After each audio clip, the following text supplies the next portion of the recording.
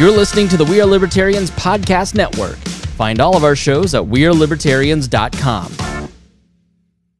What does motion sound like? With Kizikans free shoes, it sounds a little something like this. Experience the magic of motion. Get a free pair of socks with your first order at kizik.com/socks. You're listening to the We Are Libertarians network. Find more great shows like this at wearelibertarians.com. Welcome to We Are Libertarians. This is another edition of The Swamp Explained, where we get together with our good friend Rob Cortell, who is a 45-year fly on the wall in Washington, D.C., and Rob has worked for Republican presidential campaigns like George H.W. Bush and Gerald Ford. He's worked for government agencies like the EPA and has been confirmed by the Senate to the U.S. Federal Maritime Commission. He's also been a candidate for Congress and Senate, and he spent years working in the private technology sector working with startup companies. Now, given his experience and his iconoclastic viewpoints, Rob gives us great insight into the swamp and what makes up our nation's capital. And, it's been 2 weeks since Ruth Bader Ginsburg passed away. It's been 6 days since the taxes kerfuffle. It's been 4 or 5 days since the white supremacy debate stuff. We'll talk about some of that, but I mean, it's like lower on the list now. It's every day, Rob, is a new news cycle by the end of the day. Well, which of those is the October surprise? I don't. And the Hollywood Access tape, and then was the October 7th, and then the WikiLeaks stuff was October 8th. So Bush at the DUI was 4 or 5 days before the election. Like we're not done. There's 30 days till the election. We're nowhere near done. I think that's right. But we've had a lot of surprises in the last 2 weeks, including the president. Of course, now that's not a surprise. This is the least surprising outcome. I mean, they've been fairly reckless. Just to kind of document some of the recklessness that's been taking place. You know, they had the big Rose Garden event, no masks. Where Coney Barrett was announced, and that allegedly is where this all kind of entered the White House inner circles. Then they go to the debate, and the family, even though it was in the rules, the family all declined to wear masks. You have coming back from on Wednesday from a rally in Minnesota, Hope Hicks starts feeling symptomatic, and they quarantine her. She tests positive the next morning. Trump completely ignores that he's been exposed and goes to a fundraiser with 50 people where some of these donations were $250,000. Those 50 people are freaking out. So it's just a continual, like, Donald Trump is 74, overweight, doesn't take good care of himself. Like he takes an aspirin every day. Like, there's a sense of invincibility, and it was never going to happen to us that has caught up with them. It's interesting. I read an article somewhere, I can't remember, in the last 2 or 3 days, that when he was a kid, they went to a church that was run by Norman Vincent Peale. He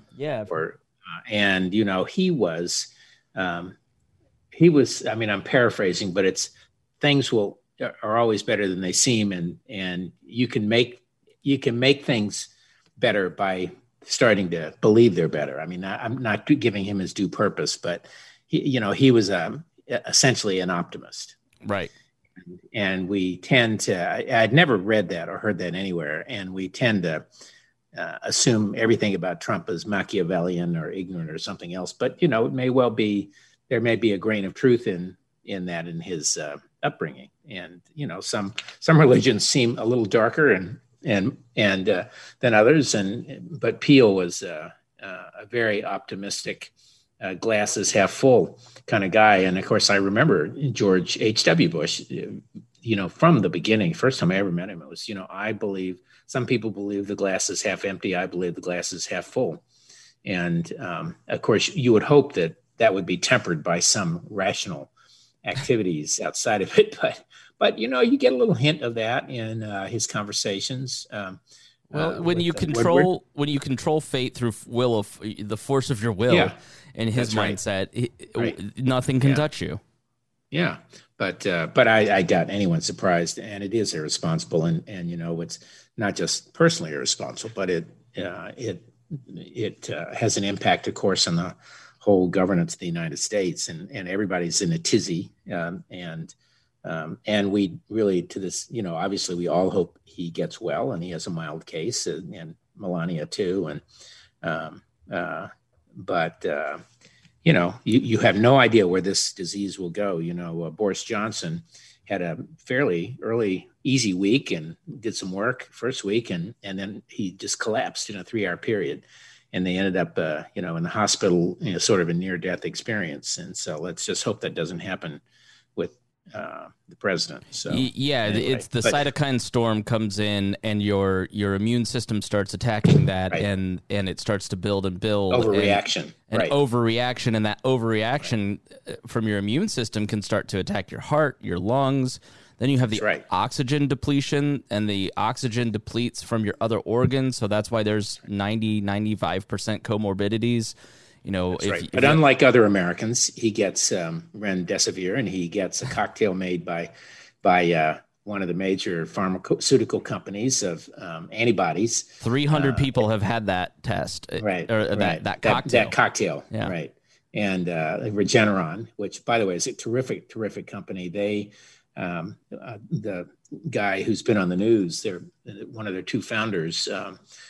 We know, not personally incredibly well, but we do know well enough from, he used to be, his company now sponsors what used to be the Westinghouse Science Fair. And my wife serves on the board of the company that runs that, or did serve on it. And they're just a great sponsor. And, the Science Fair, they give out like $250,000 to the number one high school student winner. And then they give out 150, and then several 100s, and then a bunch of 50s. I mean, it's an incredibly generous program. But anyway, so Regeneron, which is a very interesting pharma company, and so it's not like he's at the hands of, Yeah, I guess it irritates me. Hydrochloroquine. Yeah, which, boy, is that debate settled, because that's not on his list of treatments. Yeah. When push came to shove, he wasn't prescribed it and is not taking it. I guess. Yeah. But of course, there's a cascade of things, that people are talking about here. Well, let me say this. It's frustrating, going back to what we talked about last episode, that Donald Trump is able to have a test and has access to as many tests, and his entire team has, and it's very hard. And I've not talked about it on the show, but like I was told by an IU telehealth nurse in April that I likely had it based on my symptoms, and I can tell you that I wasn't able at the time to get a test. It was $900, and I would have loved to have the ability to have testing every day, but they failed at it. And, he has access to it, and they haven't been doing that. Why did it take so long for them to really catch up with this stuff? Well, the more irresponsible part is that they knew Hope Hicks had it, and yet he went ahead and did the other fundraiser. Which is what really chaps people's behinds, because it's the lack of sympathy, it's the lack of responsibility, it's the lack of care and concern for other people. And so when this hits, I heard one guy on CNN who was a voter in Wisconsin say, I don't want him to die, but I sure hope he learns a lesson, and they're going to still vote for him. Right. No, totally. Yeah. I don't, if this changes the election one jot, it will be to help him. Yeah. Obviously they're going to probably have to miss the next presidential debate. I guess the vice presidential debate is next Wednesday, this coming Wednesday. And so that'll be quite something to see. And both of them have tested negative. But it's a great example of the swamp in motion, though, all around this. There are discussions about, well, what if he gets sick and can't, what if he goes into, much sicker, and how does that translate into power? And then if he all of that kind of stuff. And then, of course, if he had to drop out, they're already talking about what are the rules of the Republican Party and the states. And so it is a cascade of big questions. And, of course, all of them are focused on him. So, as you know, he likes to dominate the media. So there you go. But so in the wake of the Kennedy assassination, we'll jump into the 25th Amendment because people are probably wondering what happens next. And so after the Kennedy assassination, Indiana Senator Birch Bayh spearheaded one of the 3 amendments that he championed. The third did not make it, which was the something to do with women's equality. You may remember the name of it, but ERA. The ERA, yes, great show on Phyllis Schlafly that surrounding that. But essentially, what happens is this has happened 3 times. Reagan, in his administration, had a cancer surgery and was under anesthesia, and he signs a letter to the Senate Pro Tem and the House Speaker saying the Vice President's in charge, and then he takes that power back with a second Except letter. Al Haig said he was in charge. Well, that was the shooting, and so they didn't invoke it then. And you may fill people in because 81 keeps coming up, and I was born in 83. What happened when President Reagan was shot and under anesthesia in 81 and Al Haig? Can you explain that? Well, I think it's probably less dark than everybody. Haig was he was a tough military guy, very authoritarian. He may have been the Supreme Allied Commander or something, or certainly NATO, but and Secretary of State and this and that. And he was Chief of Staff. And when Reagan was rushed to the hospital, of course, everybody's asking questions about what's going on. And he stands up in front of the camera and says, "I am in charge here." And what he might have meant was, "I'm in charge of the White House staff." But he was not in charge there. And George Bush had a greater sense of propriety, and he never said, "I was in charge" about anything. Mm-hmm. And he kind of went about the business until Reagan went under surgery, and he signed the letter, and the power was shifted in theory anyway to George H.W. Bush, who would I'm sure the nuclear football was shifted over too at the same time, and as soon as Reagan came out. That was shifted back, and Bush never said I was in charge at all. Wasn't he somewhere on a vacation? Wasn't he somewhere on a vacation or something? He was not readily available or not in DC, and that's why Haig. He may have been at Kennebunkport. Yeah, and that's who's in charge right now? And I'm in charge. Yeah. So I don't think Haig was quite as nefarious as he's been given credit for, or criticized for, but it was a powerful moment, and it forever tarred his image, and I'm sure Reagan didn't much like it either, when he came out of everything. So, but that was a very good case of the 25th Amendment working. And I know, seems to me it's been used several times since. I think, I can't remember whether it was, Bush 41 may have had some medical operation. I can't remember now, but it's been used since. Bush had 2 colonoscopies and transferred it. That's right. And that's so right. now W had him. Yeah. Here's the thing. So now Reagan, the Bushes, Clinton, Obama, if they're under anesthesia, they're in this situation, they're probably drawing up the letter. Let's be prepared. Let's go through all these eventualities. I don't think there's anybody that expects Donald Trump to sign that letter or understand what that letter means.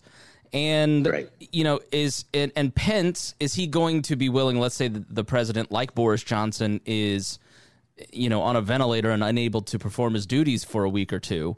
Is Mike Pence going to make a move with the rest of the cabinet? Because if the president doesn't, the cabinet and the vice president can sign the letter to the Congress. Is Mike Pence, all of a sudden Trump comes back and then he feels the fury of usurping his power. Donald Trump is not the type of person who is willing to clearly, after talking about deleveraging your belief in your ballot, he's not the type of guy just to willingly hand over power. So I wonder how that plays out. Have you thought about, Pence? Does he have the guts? What happens? There are a couple different things here. There's the part where if the president willingly transfers it, and then there's the part where he unwillingly transfers it, and then either because he is incapacitated sufficiently that he can't make the decision, or if the cabinet chooses to decide that he is unable to execute the office. So there are three parts to the amendment. One is sort of the succession. So if the president, if the cabinet, basically the vice president and eight of the secretaries put it in writing, the president is unable to execute the office and send that to the Speaker of the House or the President pro tem, which is on the Senate side, then the vice president immediately takes on the president's powers, but he becomes acting president. So the elected president hasn't lost office yet or anything like that, but he can then come back and say, the president can say, I'm able to take it over.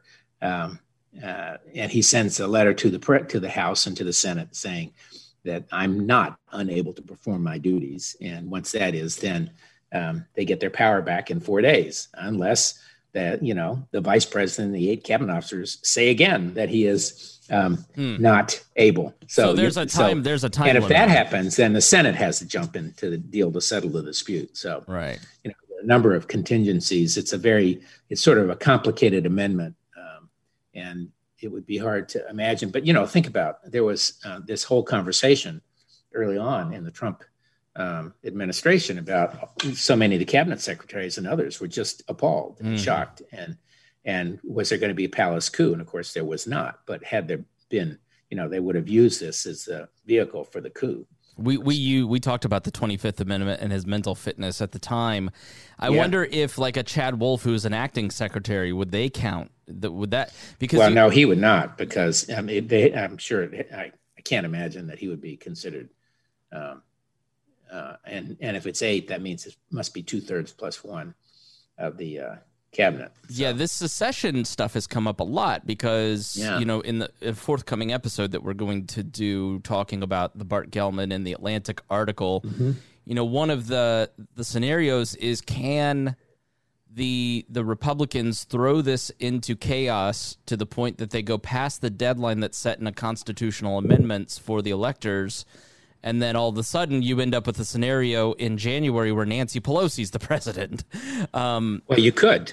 Yeah, it's really crazy. Well, and back, in sort of the thematically the swamp, there's a whole lot of activity going around all of these threads of governance. So I think most people probably don't know that if it does go to the House, that if the electors can't agree, that, you have an election. Each state has a number of electors based on population and a number of congressional seats and Senate seats and all that and blah, blah, blah. And if they cannot agree, and that is up in December, mid to late December is when they meet. So, for instance, if Pennsylvania is really tight, they cast out, the ballots are all fake, so we need the Trump electors, but the Biden electors have been seated because they properly won according to the certified election. But now you've got 40 people instead of 20 that are electors from Pennsylvania, and then all of a sudden, now what do you do? Well, and then probably, and I don't know for sure, but I wouldn't be surprised if the other electors get to decide who gets seated, not unlike the Congress can do something similar. But we will be having a lot of these fights in courts, and of course that's why the administration wants to have the ninth justice, Amy Coney Barrett, in place, because they're just assuming that she will vote with them. I don't think that's a natural assumption. There have been other instances where I think the true conservative point of view would not be what they're assuming. But in any case, let's say the electors, for all the various reasons, can't reach an agreement. Then it goes to the House, and everybody sort of assume. Well, by the way, on the electors, people need to be aware that more states are now splitting the electors in any case based on proportionate vote.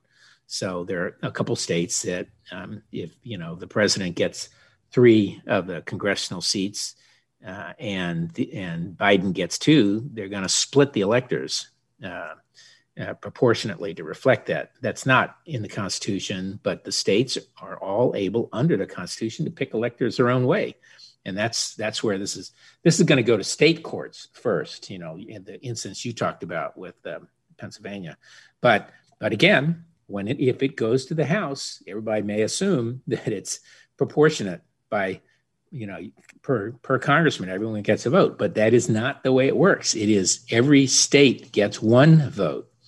And so you have to take the whole of the delegation. And if the delegation is, more Democrats and Republicans, they're obviously their one vote's going to go for Biden and vice versa. And right now, despite the fact that Republicans are in minority, they control more state delegations. So in this category, the swamp, and everybody, all these creatures doing their own thing, there's a whole separate thread of people out there who are working very hard, particularly on the Democratic side, to make sure they can tip over enough state delegations that they would win in the event of it going to the House. So this is very complicated, and this is a great example of, the swamp at work in ways that most people never see. The gap between what we think government is and how it operates, because we watch television, we read, blogs, really people just kind of glean from their social media what's going on.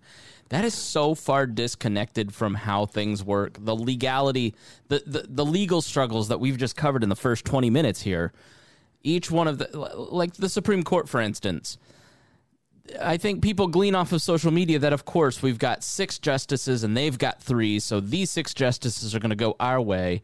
But in the legal system, in law, like we said last time, there's no guarantee that, Coney Barrett will recuse herself, Justice Thomas will be with you, but Kavanaugh, Alito, and Roberts vote against Trump. I think people think that they're guaranteed votes and they're rooting for this Supreme Court nomination like it's a team sport, and it's not in the law. That's right. You look at Texas, for instance, and really the voting stuff illustrates a lot of this. Wisconsin, Pennsylvania, Florida, Texas, you've got all these lawsuits by the Republican Party trying to use the law and existing case law to erode the ability for people to vote, because they think that if more people vote, it helps the Democrats. So you've got Texas Governor Abbott, Republican, limiting the amount of ballot drop-offs to 1 per county. Well, there's there's counties that are huge. Yeah, Travis County with Austin, all of Austin. Yeah. I mean, it's insane. Yeah, well, and I do think that's actually deliberate. I think that's, it does remind me of, it's a different topic. Sometime we can talk about it. Black Lives Matter.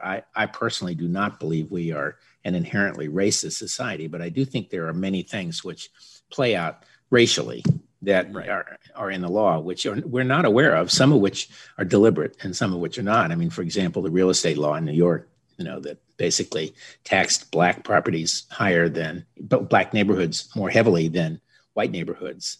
That's clearly a bias. But what they're doing in Texas, in my opinion, is absolutely intended to reduce the vote of Latinos and other minorities in Texas. And who has a car to drive to the box and who doesn't have a car to drive to the box? Totally. It's a kind of poll tax in its own way. Yeah. Which has been outlawed, as we well know, in the Constitution. But there's so many things in this cascade. So, there's what happens if Trump drops out, in terms of the government itself. Then there's the whole election. What happens there? Well, the Republican National Committee, it doesn't just pass to Pence. The Republican National Committee would have to meet, and that is proportionate, and vote on who would represent who would be the nominee of the party.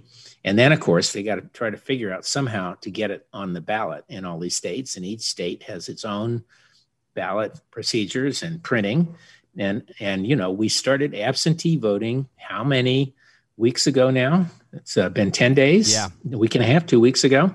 So let me read something from the Atlantic. Rules exist for what could come next, but they won't prevent total chaos. This is by a guy who wrote, the author of this article wrote a book on the 25th Amendment and wrote this article on what happens next. So he writes, there's no real possibility of delaying the election that would require legislation from the House, the Senate, and the President agreeing quickly on new dates. So that's out. It's too late to reprint the ballots.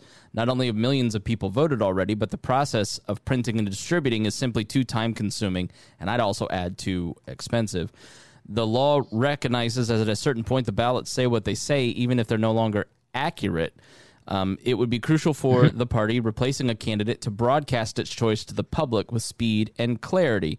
And so, as perhaps more important, the party would need to coordinate its electoral college designees, the people who cast the actual electoral vote. So they'd have to whip all those delegates to vote for Pence, let's say, so it goes to the parties. So the DNC or the RNC calls, right.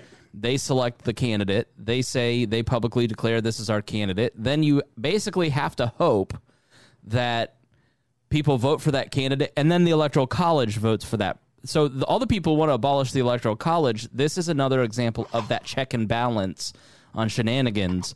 And that's right. That people need to be aware of. Let's say Trump tries to steal the election, or something happens and Pence is the ballot, and it's another layer of protection for the public. You get rid of the electoral college. It's a great example of why direct election is problematic. Yes. Yeah. No, I agree. So you get the party thing, and then of course there are all the other effects. The cascade, which we sort of talked about in other things here. The two of the senators who are key on the House, the Senate Judiciary Committee, which is going to review the Supreme Court nominee and recommend her to the full Senate, have COVID. Yeah. And they were going to start hearings in the next 2 weeks. Well, they can't do that if they're under the weather. Maybe they'll be fine. Maybe be a mild case. They could certainly participate in that sense. But of course, as someone pointed out in, I think, the Washington Post this morning, McConnell, the Senate Majority Leader, doesn't have to have a committee recommendation. He can just send it to the floor if he wants. Yep. And that would be procedurally bad, but he said today they're going to do a Zoom hearing, which, yeah. And then Chuck Schumer tweeted out, it is irresponsible and dangerous to move forward with a hearing, and there is absolutely no good reason to do so. So you've now got 3 senators, 2 of which are on the Judicial Committee, based on your reckless behavior, that are every senator that falls is another 2 to 3 week delay on this. And it's their fault, but they're going to blame the Democrats, and everybody will go along with it. And they've now put Amy Coney Barrett's nomination at risk. Let's say Biden wins and they try to approve her during a lame duck session. That makes the legitimacy crisis even worse. Yeah. But I think if we were to predict, I think let me make one prediction. If something did happen to Trump and he couldn't be on the ballot, or he were to die, or he be incapacitated in some way, I'm not sure that there wouldn't be a fight over the nominee, because there are some very aggressive senators out there, including Rubio and what's his name from Texas, Ted Cruz, Cruz, and a couple others, but those two would be fighting it out. Yeah. So, the question is going to be who's the most Trumpian. That would probably be Cruz, I guess. But yeah, but there would be. I think it'd be a fight. But in any case, assuming it isn't, I think the reality is the election is going to go ahead. I think that Barrett will be approved. I do think I don't think the hypocrisy argument has had much sway, because frankly, most Americans think all politicians are hypocrites. So exhibiting a little more hypocritical behavior doesn't make them any more hypocritical than they were before. Right. So, and the reality, part of me thinks the Democrats should be playing the card that, it was perfectly legal on Constitution for Obama to nominate Merrick Garland. And it's perfectly legal, unfortunately, for Trump to nominate Barrett, because they're president, and Obama was president. What the Republicans did was bad and evil, and the Democrats can't do anything other than ask questions. So there's some aspect of me which thinks they should just take the position that what the Republicans did under Obama was wrong, and it's not so wrong for Trump, because he does have that right. And no one could possibly expect Trump to step back, even if he loses and Barrett is not confirmed by that point. I fully don't expect he would ever step back. He was totally right in the debate when he goes, "You guys would do it too." Yeah, totally, completely. So anyway, it's kind of crazy. What can happen next, right? So, and of course, the taxes just sort of went over people's heads. Yeah. Jonah Goldberg tweeted out, he goes, "Next weekend, you will look back on this weekend with fond memories of how peaceful and calm it was," or something along that line. That's right. That's right. Yeah. And again, I don't think the tax thing bothers anybody. Really? I think that Trump should have done a better job of talking about it. I think one of his better lines that got eaten up there was, "You wrote the laws, Joe." And that happens to be true. That he was certainly one who voted for them, and anyone and frankly, what he should have said was, if you were a business guy and ever run a business, Joe, you would know that sometimes you have losses and sometimes you have earnings, and the two get offset against each other. But anyway, he didn't, and he's not one for great explanations. But I think it didn't change one vote anywhere.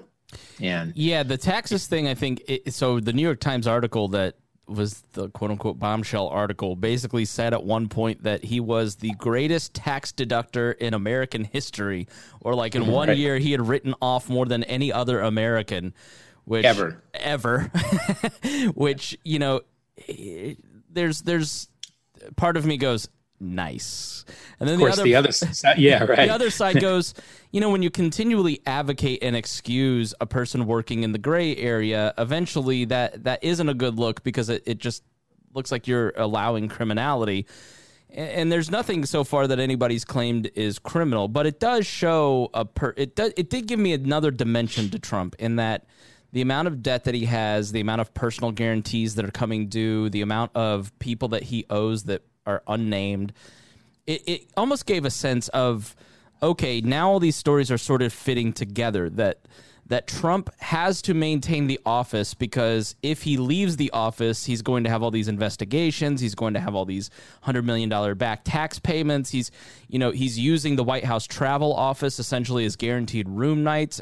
In the tax returns, you see the revenue to the hotels and golf courses every year he's president drop dramatically because the brand has been damaged. And so for him, it's less about some grand vision of what he wants to do for America in a second term, but more political and financial preservation in winning the office. And I don't think that that's necessarily a winning message for people. Well, I think your analysis is correct, that he feels he would fundamentally be safer in the presidency, and I suspect this has cost him an awful lot of money. It's a sort of a Potemkin's village of financial genius, but he could have gone for a long time, never having moved to Washington with that, and played with an awful lot of money and never been the target of any investigation, serious investigation. Yeah, sorry to cut you off, but it sort of validates the rumor that he just did this in 2015, 2016. The Apprentice was ending. He had made $606 million on it. He needed to gin up. He had just bought all these properties, and he wanted to gin up the brand a little bit, create a little national presence. But he never thought he'd win. And never thought it would undermine the brand. But it's the worst business decision I think he where made. he's going to, but where he has created a brand, and I heard I was on a Doug Brinkley, who's the famous presidential historian, I'm on the humanities board at Rice University, where I went as an undergrad, and Brinkley is a professor there, and he was talking about this.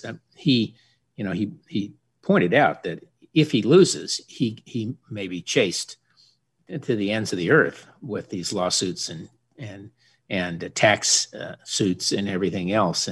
And kind of the question that was raised was, is that a good thing? And he reminded everyone that, of course, after Nixon resigned, and there were cries for his further incarceration and chopping him into teeny little bits and everything else, Ford, after I think 2 or 3 days, decided to pardon him. Yeah. And he knew at the time that it would have huge political implications for him, Ford. But as he said, it was time to heal the wounds of the nation. And I think one big question would be, if Biden were to win. And again, I am not predicting that. Everybody will get my last prediction the week before they would do a show right before the election. But I think he will be faced with exactly the same issue. And it's, people like the House members who chased him through the impeachment, they're still desperate for their pound of flesh. And maybe they should get it, but I do not think that will help heal the country in any way. I don't expect the country to be healed, but I think Biden will be trying to reach out to the 45 or 7% of the voters who voted for Trump, because if he doesn't, it's not going to tamp things down. Well, if Joe Biden is reportedly not running for a second term and is already a lame duck president, and he's likely not to get much done politically,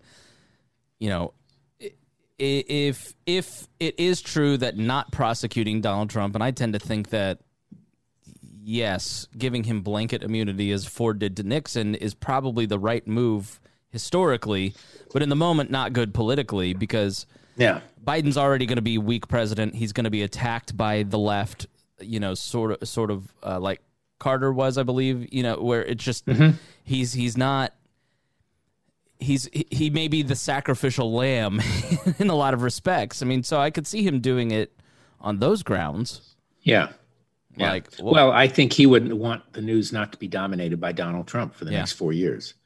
And that's exactly what would happen. And I think the other thing that Brinkley predicted, that if he lost, he would, particularly if something like that happened, he would fade away into history as the worst president, in modern times. And I do not think so. I think that he will lead a political party and a new party, and I would not be surprised if Donald Jr. or Ivanka was on the ballot in 2024 for president. So I think we have not seen the last of Trump. Fortunately, I don't think Donald Jr. is quite as smart as his dad. Well, you remember the famous, somebody was comparing and contrasting fatherhood, where Biden's, tearing up about his sons all the time, and then Trump, when he walks into the delivery room, his mom goes, "Oh, it's a boy, and I want to name him Donald Jr." And his response was, "What if he's a loser?" Yeah, right. That's exactly right. And the Daily did and he sort of was. He was, yeah. And has been. It's he would never have made anything on his own. So he liked to hunt and fish and all that, and he probably would have been happier had he been able to do it. But the Daily podcast did a great breakdown on Don Jr. But yeah, I think you're right. The Trumpism, it will be around for a generation. It's not going back into the bottle. I think there's, will Trump run again if he loses? Probably, but I don't think that he'd even make it through the primary. I think if he loses, people will be No, I think if he loses, the Republican Party per se is done with him. Yeah, the fundamental question is, can you handle 4 more years of this? And I think if he goes and you break the fever, everybody's going to go, I never want to go back to that. I'll take Ted Cruz. Like, you look at this and you go, oh, I miss George Bush. Even Ted Cruz would have been better. Can you imagine thinking that 4 or 5 years ago? No. Well, no, I think it's contemplating 4 more years is pretty awful. But as I think we touched on last time, I do think that and Brinkley did this masterful job, and his books are wonderful about the presidency. He wrote a great one about Cronkite. He wrote a terrific one about going to the moon. But he went through the sort of the history of presidencies and the rise and fall of populism and all this in a hour and a half conversation with all of us. And this populism is something that is not just going to go away. I mean, the notion somehow the government has gotten to a size that it's not solving a bunch of problems. And so, Obama sort of promised to break some China, but didn't break a lot, and sort of was sucked into the swamp and the Democratic side of the left of center side of the swamp, and the institutions that have been here forever. And, I've spoken before about the um, George Bush was being accused of being a one-worlder because he was a member of the Council on Foreign Relations and the Trilateral Commission, whatever one-worlder happens to be. But I do think that there are just many institutions that were and have been ripe for change. And the one that, of course, that caused the biggest stir initially was Trump's answers on NATO. And well, NATO has existed virtually unchanged since the end of the last World War. So that's a long time. And it was ripe to be broken. And I think the relationship with China and all of us have known how bad it is underneath, and that they seem to have the tactical advantage, and breaking that is probably fine. That's a good thing. And, you can go down this list of organizations and institutions, and Trump is certainly not the first guy to use executive power, overuse it. Obama was rebuffed by the courts at the end of his term on the coal regs.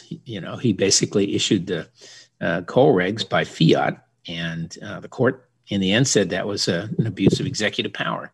And the left of center folks tend to forget that. And Trump has carried it enough to an extreme that I do think there will be, after the election, no matter who wins, there'll be a movement to restrict, or let's just say bring the powers of the Congress back to where they should be, and the powers of the president back to where they should be. And they were supposed to be in more balance. Now, whether that makes sense in a world like ours is an entirely different question. It's not clear to me that you want a president so hamstrung that he can't react to threats, immediately. And I don't think people are seriously talking about that, but they need more reporting functions and all that. So I think what at the end of this, if Biden were to win, he would have a great opportunity to reset the clock on a whole bunch of institutions and things that we take for granted. Our international relations have been ripe for resetting. And they've not really ever had a kind of an overhaul since the fall of the Berlin Wall under Bush 1. And so he's going to be handed all this. We see it as damage, but he's going to be handed basically an open field with a bunch of China on it to run, if he became president. And now he's never been right, in my opinion, on almost any foreign policy. That's my point. That's what I was going to say, is that when you examine his foreign policy, just instincts, it's everything. Yeah. Everything is the opposite of what has worked over 40 years. And this is the crazy thing about sort of the right's embrace of Trump and not understanding the long-term damage to their own interests. You see this with something like the census. All the libertarians and conservatives don't want to do the census because of, QAnon conspiracies or whatever. Well, all you're going to do is reapportion more Democratic House seats in blue states. You have Donald Trump doing, we don't like China, so you withdraw from TPP, which was a fundamental safeguard against China. It was trying to draw business away from China towards Vietnam and Taiwan. With Trump not filling the government, you're now going to have Biden fill out all of these generational bureaucratic seats with a bunch of people from the Center for American Progress. The long-term institutional damage that Donald Trump has done for the right, because people are so fed up with them, hurts the right. And it's seen as some sort of bizarre win that he's like, he has been great in terms of foreign policy, for instance. He put the nail in the coffin, I think, in the idea that we should be intervening in other nations. And I think that it was already drawing down under Obama, but Donald Trump forced the right to take a look at their own beliefs about it, to the point where like a Jonah Goldberg is going, I was wrong about Iraq. I was wrong about all this, So Donald Trump has been really positive in some ways, but to the long-term interest of people on the right, he's done a lot of damage. And it's really sort of interesting to watch people do things that are counter to their own interests. Well, I do think that a lot of what he's done is very reflective of what the public actually feels. Yeah, right. And that is counter to what the so-called experts would recommend. So TPP, I certainly thought it was a great idea, and I agree with your analysis. And I had friends working on it inside the Obama administration, and it was bipartisan. But I suspect it would not have dealt with the core issues in China, which is that it simply flouts the rules. Yeah. And we allow it to do that inside an international organization where we all have to follow the rules. And because we are who we are, we do. So the fact that Trump has broken that is probably a good thing. You mentioned the wars. Well, Americans historically hate wars, yet we have become more and more, you've heard the phrase, the world's policeman. And we really, first of all, it's a massive resource drain. And second of all, it's a political, it really reduces our flexibility politically. It's not to say we should become isolationists, but we need to choose our battles more carefully. And I think he's upended that. And again, I'm on the Council on Foreign Relations, as I've said. And so everybody's wringing their hands because they're pulling out of Iraq and this and that. And we don't have soldiers. We're not going to have them in Europe. And you think about it. Do the soldiers really create any resistance for the Russians crossing into France or Poland or anything else anymore? A small group, a group of 1,000 Americans would be enough to create a political resistance. He's totally right on that. And why are we paying so much more in the United Nations and NATO? He's right on all that stuff. Well, I frankly would love to see the United Nations become an actual forum. I think the promise of that it's always promises, never action. So it would be great if countries actually believed that they could talk out their problems. But, frankly, most of them don't want to do it in public in any case.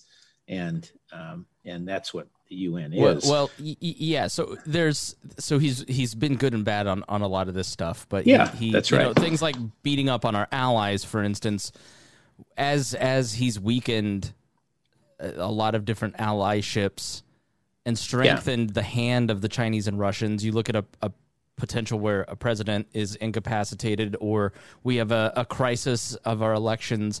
Like, that's game on for Iran, for North Korea, for China, for Russia. That's not necessarily good for America's interests. So it's good and it's bad. But Donald Trump has some characteristics that I think are great. And it's his lack of, he just doesn't care, right? He just doesn't, frankly... but I do think it's an expression of popular will, though. Yes, he does. He identifies issues that people care about. That's where the conflict comes when you read the New York Times or the Wall Street, less so the Wall Street Journal, but the New York Times, the Washington Post, or any of the major newspapers. They're representative of a societal point of view that his supporters are challenging, and it's not they're not necessarily wrong for challenging. I mean, the question you really have is, what do you put in its place ultimately? He's got an incredible threshold for pain that most politicians wouldn't, and he wouldn't have been able to break a lot of those foreign policy problems if he didn't have that instinct. You know, and that's right. I think has been, you're never going to get a Ted Cruz or really any other politician that could have done that. Now it's been done. Do we need it to continue before he changes his mind? And yes, we don't need a bull anymore. We need somebody who's the repair person. Right. Yeah. So. We should talk about the debate. I mean, I won't use the phrase "who won," but I think Trump lost it and Biden didn't win it. What were your impressions? Well, what was it? One of the commentators, the woman said it was a shit show right on the air. Take a bath. I didn't see all of it, frankly. I saw the last 25 minutes, and I thought to myself, "Thank God it's ending." And I'm not sorry I missed the first part. And of course, the reporting is. I think largely people believe Trump lost it, but there are a few people who think he did exactly what he needed to do against Biden, which was to show that he's the man in charge.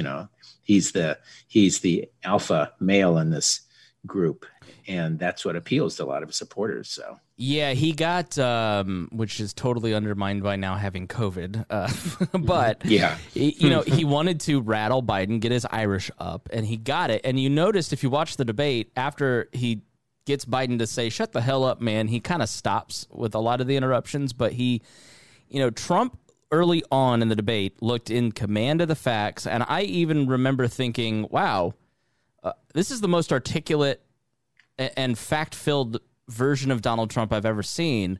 and I was impressed. And then he started the bad behavior, and it totally turned me off. And there were times where that constant talking, Biden didn't look in command of the facts. He did look confused at certain points. He didn't do well. He did look tired. And if Donald Trump had shut up and gotten out of his own way, that would have come through. But he had to bully and piss Chris Wallace off. And I mean, they broke poor Chris. He started like at one point started screaming. So I look at it and I go, again, just like with COVID and Coney Barrett and what we said earlier, he just can't help himself and get out of his own way. I read a fair amount of the quotes from the early part of the debate, which I missed, that I missed watching visually. And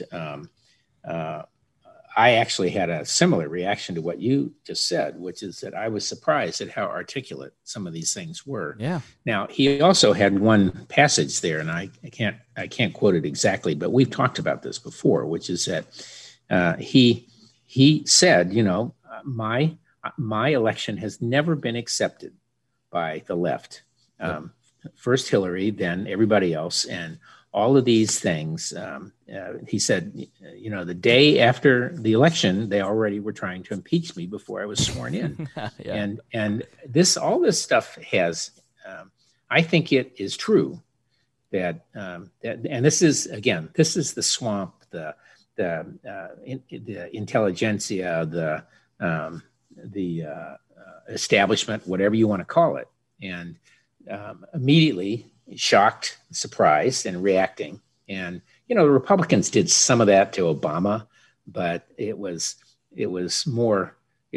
quite as overt most of the time. It was just, we want to unelect him, come the next election, and Republicans lost on that. But so I think Trump feels and felt that he has been under attack since before he even moved into the White House, and that will certainly color your reactions to everything. But I, like you, I thought a number of the answers early on were pretty articulate.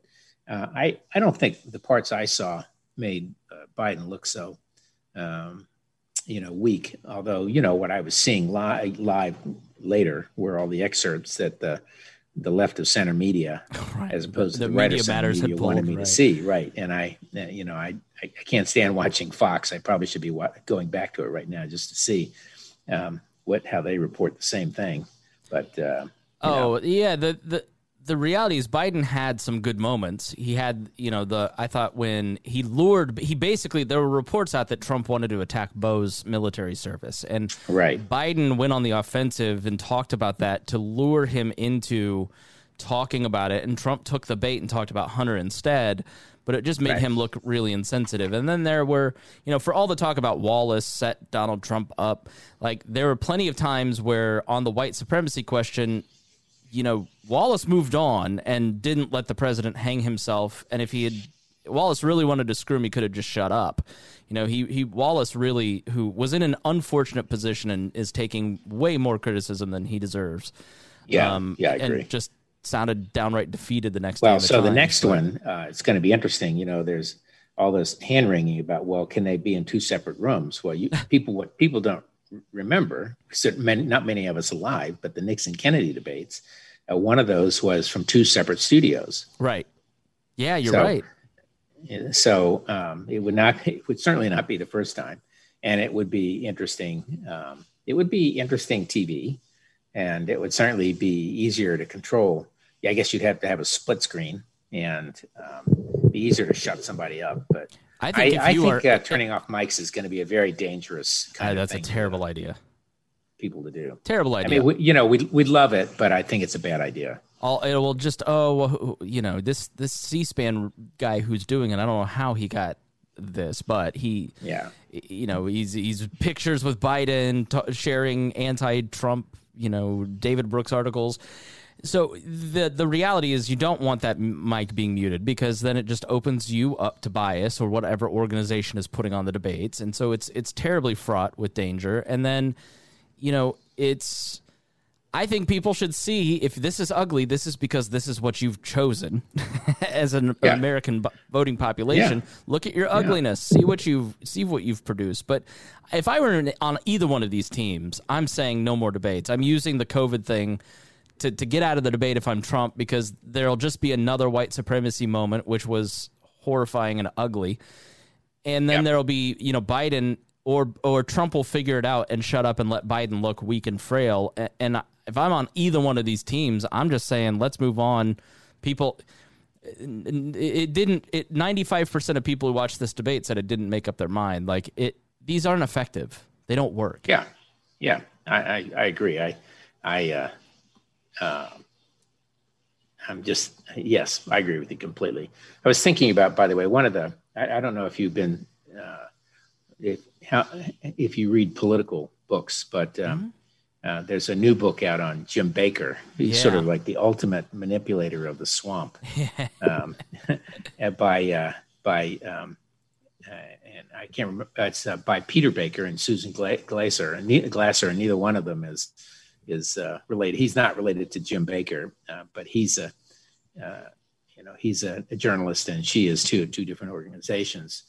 And I guess she's at the New Yorker and he's at the New York Times, but it's about how a guy can come into what's essentially the swamp in a sort of a lesser position and learn to manage it and control it. And his personality is like that. And he's that kind of person, but he also believed that the purpose of politics was to actually do something. So he was willing to compromise and move things along bit by bit by bit. And there's some people who I think, I can't remember, it was Susan Rice or somebody was highly critical of him, saying, well, he should have done something about this and this, rather than looking at all the things that he did accomplish in that period of time. But that would be worth people reading. It's called, what is the name of it? It is The Man Who Ran Washington. Yeah, he was James Baker. What titles did he hold? He was basically he was Reagan needed him. Yeah, chief of staff to Reagan, and Reagan was like, I need somebody to help. Reagan was an outsider and didn't know Washington, and Baker was the guy who helped get the insiders. Excuse me. What else? He had to. He had to create a deal with Reagan's guys, none of whom had any experience running anything. So Baker had run. He'd been a minor official at the Department of Commerce before Reagan, and then he was George H.W. Bush's campaign manager, and then later became it was a Joint Chiefs of Staff, and then it became, I can't remember, I guess he was Secretary of Treasury, Secretary of State, he was Secretary of State under George H.W. Bush when he became president, and just kind of a good all-around guy. I mean, watching him run meetings, there might be 25 people in the room, and he'd say, okay, I only want 10. And he'd kick everybody else out. Really? And because he wanted that. He didn't want to have to, he's very good at listening, but also very good at commanding. So, but the whole point, it was the art of power, and it was the art of recognizing the various rivers and parts of the swamp, and he just knew how to do it, and he really learned it. Yeah, I assume you worked with him in '79. Did you know? Oh yeah. And in fact, I mentioned in his book. Really? In the Ford campaign, yeah. In the Ford campaign, he was a campaign manager there, and I was head of what was called the answer desk, which was the equivalent of an issue operation. I think I've talked about it before. If you're in the campaign for an incumbent president, you really don't make policy. What you do is you make politics. You take whatever their positions are, you try to meld them into some coherent political message. So later, when I was in a similar position with George H.W. Bush when he ran against Reagan, I actually was writing policy papers and pulling the experts together on that. But so Jim was the head of the Ford campaign, did a masterful job, was a master manipulator and deal maker. Getting those last votes in the convention was really tough, and we all breathed a sigh of relief that he was in charge. Well, we've come to the end, and we cannot leave without talking about food. So I don't know food. if you've been to DC, but what is happening in your world? Food. I was in DC last week. One of the nice things I've talked about down here on the island on the Chesapeake Bay is fresh crabs and fish and all that. So we pulled in the crab pots yesterday. It was the end of the crab season. Lots of big male crabs, but also lots of females, which is a good sign for next year. And you throw the females back, of course. And then we've started to catch. How can you tell the difference? Lipstick or what? Well, yeah, lipstick. Well, actually, that's not so off. The females have bright red claws at this time of year. Okay. And there's I hate to tell you, their parts, their organs are so that the males look sort of like the Washington Monument, and the females looks like the Capitol Dome. Okay. And that's all I'll say. You never know what you're going to learn on this show. Right. And then, we've been catching puppy drum finally. Fishing's been terrible, but we were in DC last week. It was the first time my wife had been back since the 1st of March. And in our neighborhood, one restaurant, Chloe, which I've talked about before, is one of our favorites, is doing very well. It was as full as they can be at half capacity, and others just were not, and it was sad. Riss, which is one we invested in down in the West End, which is very good, but I think we were there with two of our friends, and that was about it. And then so the restaurant scene is not come back, and the streets are pretty deserted downtown. The hotels are closed. The DC is a tourist town. Its budget is off by $300+ million this year, and that's largely because they've lost all the revenue from